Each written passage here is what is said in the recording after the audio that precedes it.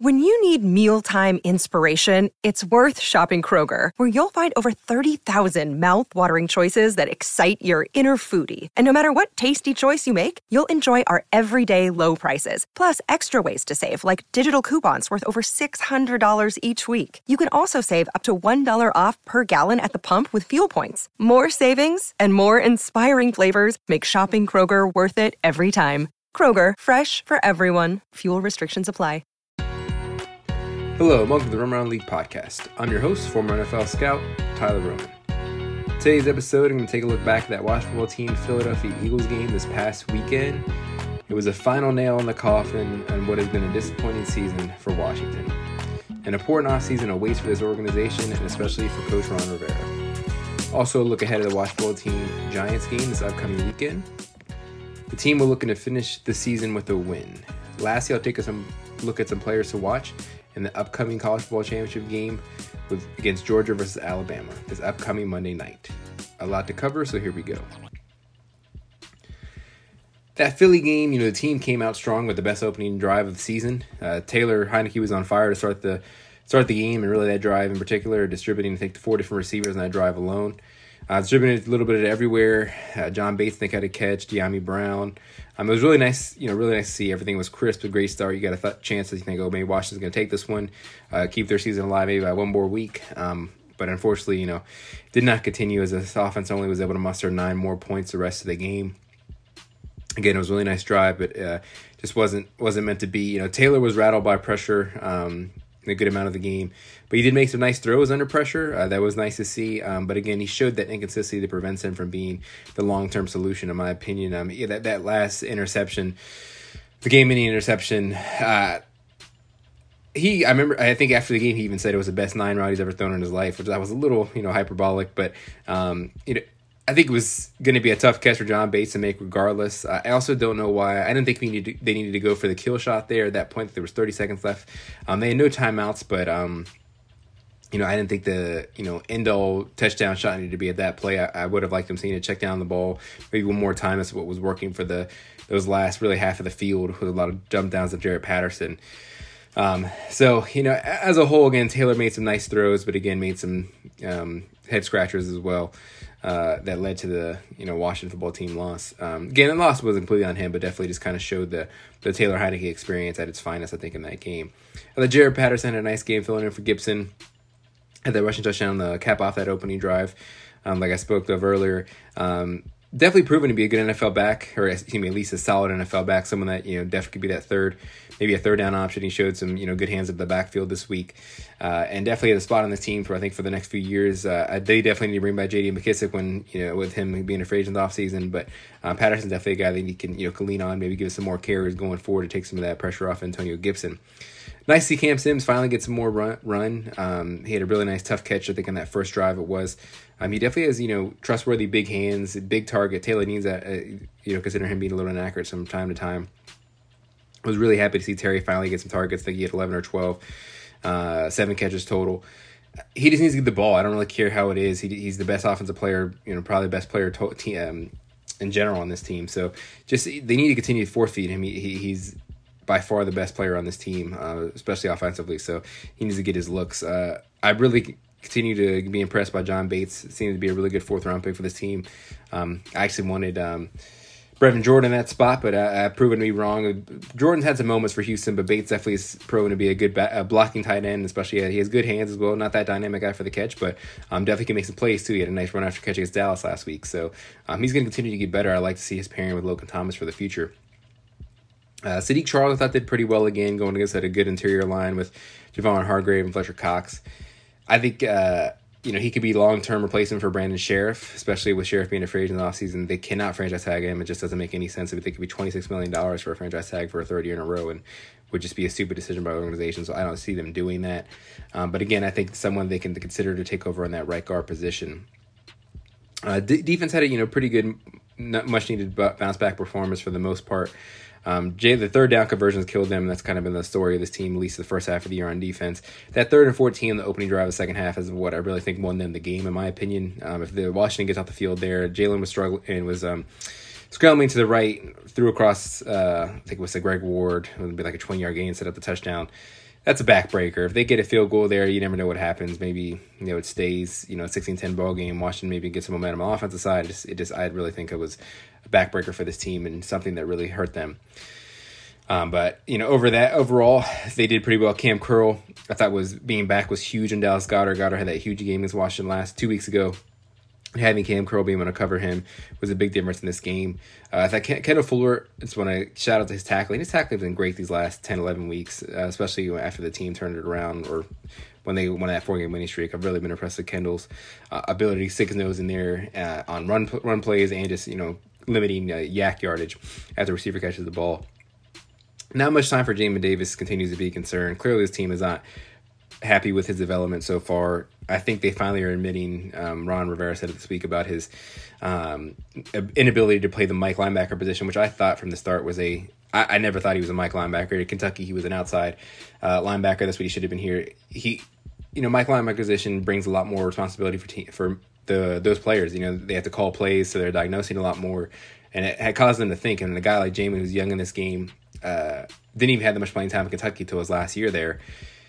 You would rather just have him react and react to what he sees, not have to think about calling plays and see what you get guys lined up, and that's just not what you should really do to a rookie. And I thought it was kind of doomed from the start. So I still think Davis has a good future, just not going to be at a middle linebacker, at least for the time being for Washington.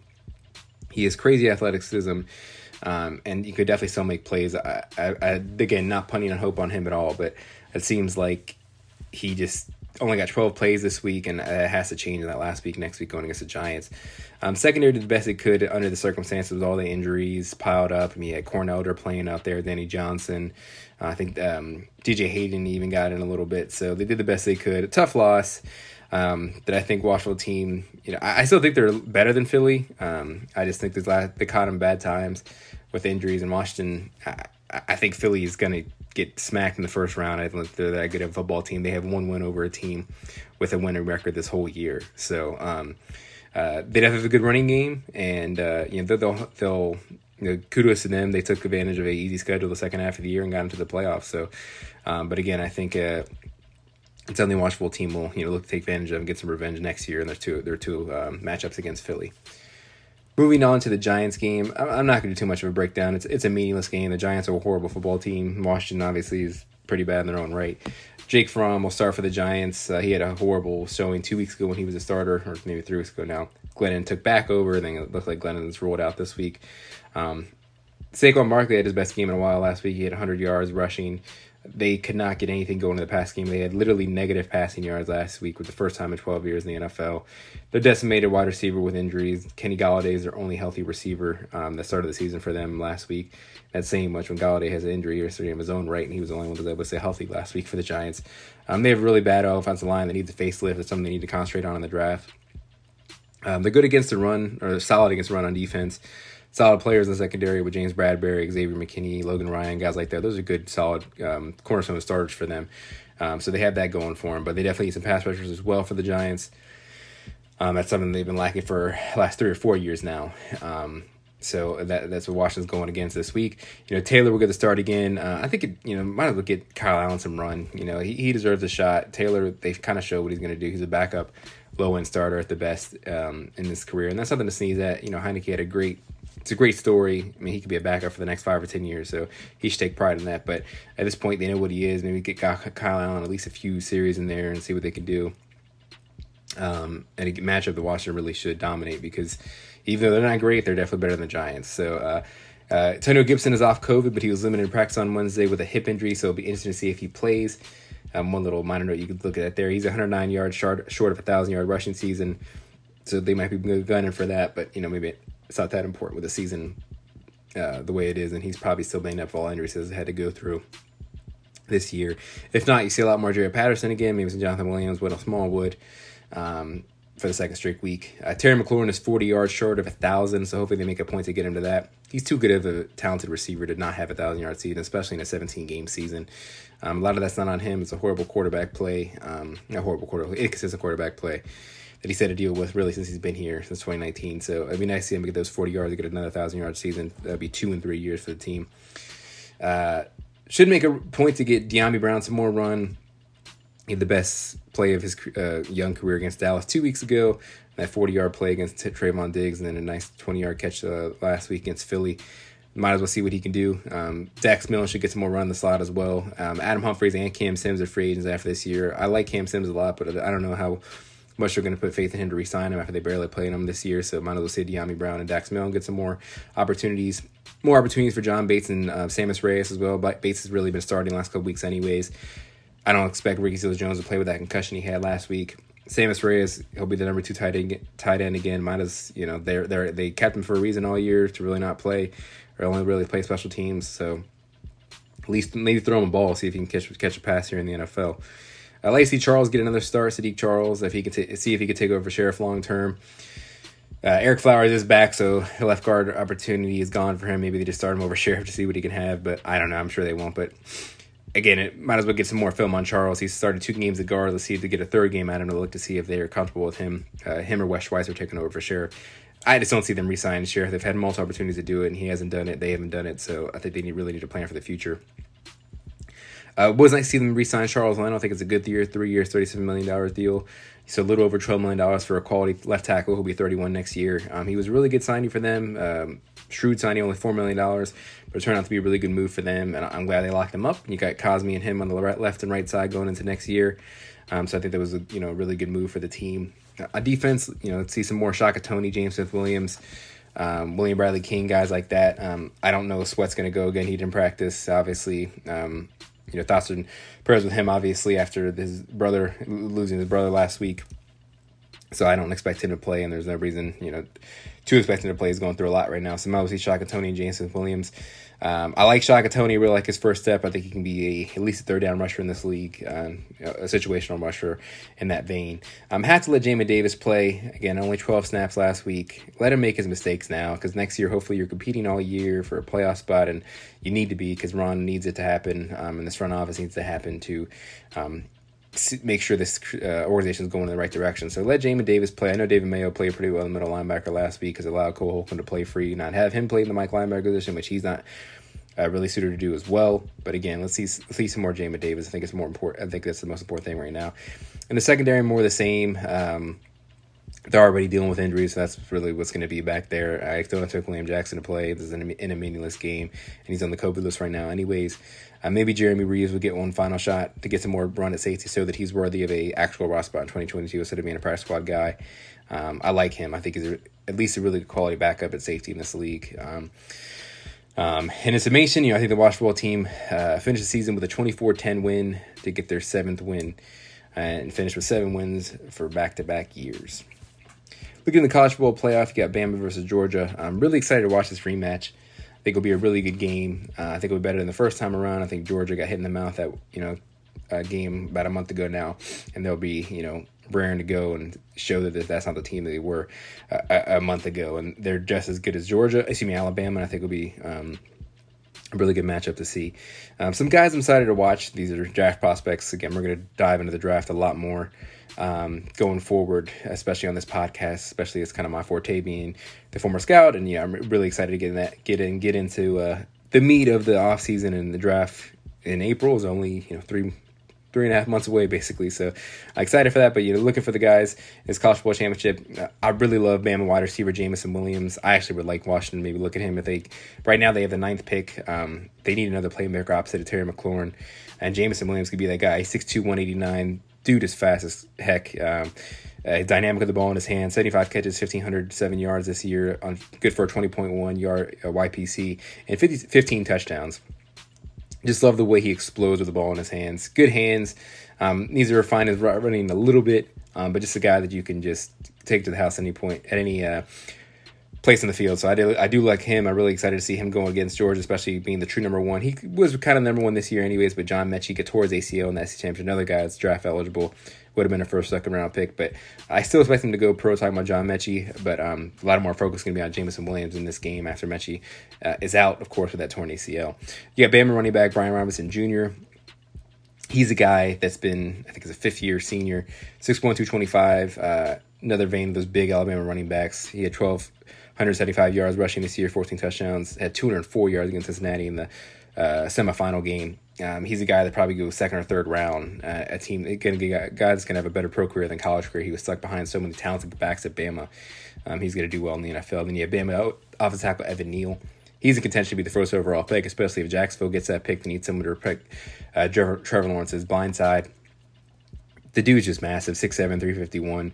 He's just hard to get around. Edge rusher, it's going to take you 2 to 3 seconds just to get around him, so that's usually enough for a quarterback to get the ball off. So, and obviously not taking away his technique and just a good overall left tackle, but just being that massive size of a dude takes 2 seconds just to get around that guy off the edge. So, other Alabama players that are not draft eligible that are going to be top 5 picks probably in 2023 is linebacker Will Anderson. He's an absolute stud. Edge rusher, could play off the ball as well. And then you got Bryce Young. I mean, he's a reigning Heisman Trophy winner. Could maybe win it again next year. He's a guy that's going to be the number 1 quarterback taken in 2023 if he has another season like he did this year. For Georgia, you got linebacker Nakobe Dean, 6 foot, 225, 68 tackles, 6 sacks, 2 forced fumbles, 2 interceptions this year. He's right up there with Devin Lloyd for me from Utah as the top linebackers in this class. He's a guy with safety size, with linebacker instincts. Guy that's set to go in the top 15, top 20 of the class. He's been a really big part of that dominant Georgia defense. Then you got Georgia cornerback Deron Kendrick, 6 foot, 190, 4 interceptions this year. Really good ball skills. I'm excited to see him go against one-on-one against Jamison Williams of Alabama. He's a guy as a Clemson transfer. He's had a really good college career. Another guy that can go, late first round, second round kind of guy. We got Georgia defensive end, edge rusher Trayvon Walker. He can also play in the interior. He's 6'5", 273. He has 5 sacks. First or second round guy at this point. And then you have defensive tackle Jordan Davis from Georgia. Another huge human being, 6'6", 340. True nose tackle in this league. Only 2 sacks. But he definitely is a dominant elite run stuffer. Another guy that could be a first, second round pick in April. So for my prediction for this game, obviously Alabama, beat them pretty handily in the first time. But I think Georgia, even going back to that national championship they lost a couple years ago to Alabama on that game-winning walk-off touchdown from Tua Tagovailoa to Devontae Smith, I think Georgia's going to get some revenge here for that game and, of course, the SEC championship last month as well. I got Georgia winning 31-28, and hopefully will be a memorable college football championship. Well, with that will conclude this Roman Round League episode. Washington team will look to end its 4-game losing streak and finish the season strong. With the offseason closing fast, there will be a lot more draft talk on this podcast in the upcoming weeks. Next week, we'll be back with a new episode looking back at the Giants game, along with some offseason talk. You can follow me on Twitter at NFLScout21 and Instagram at RomanRoundLeague_pod. Thanks for listening. Please rate and subscribe. This is your host, Tyler Roman, signing off. See you next time.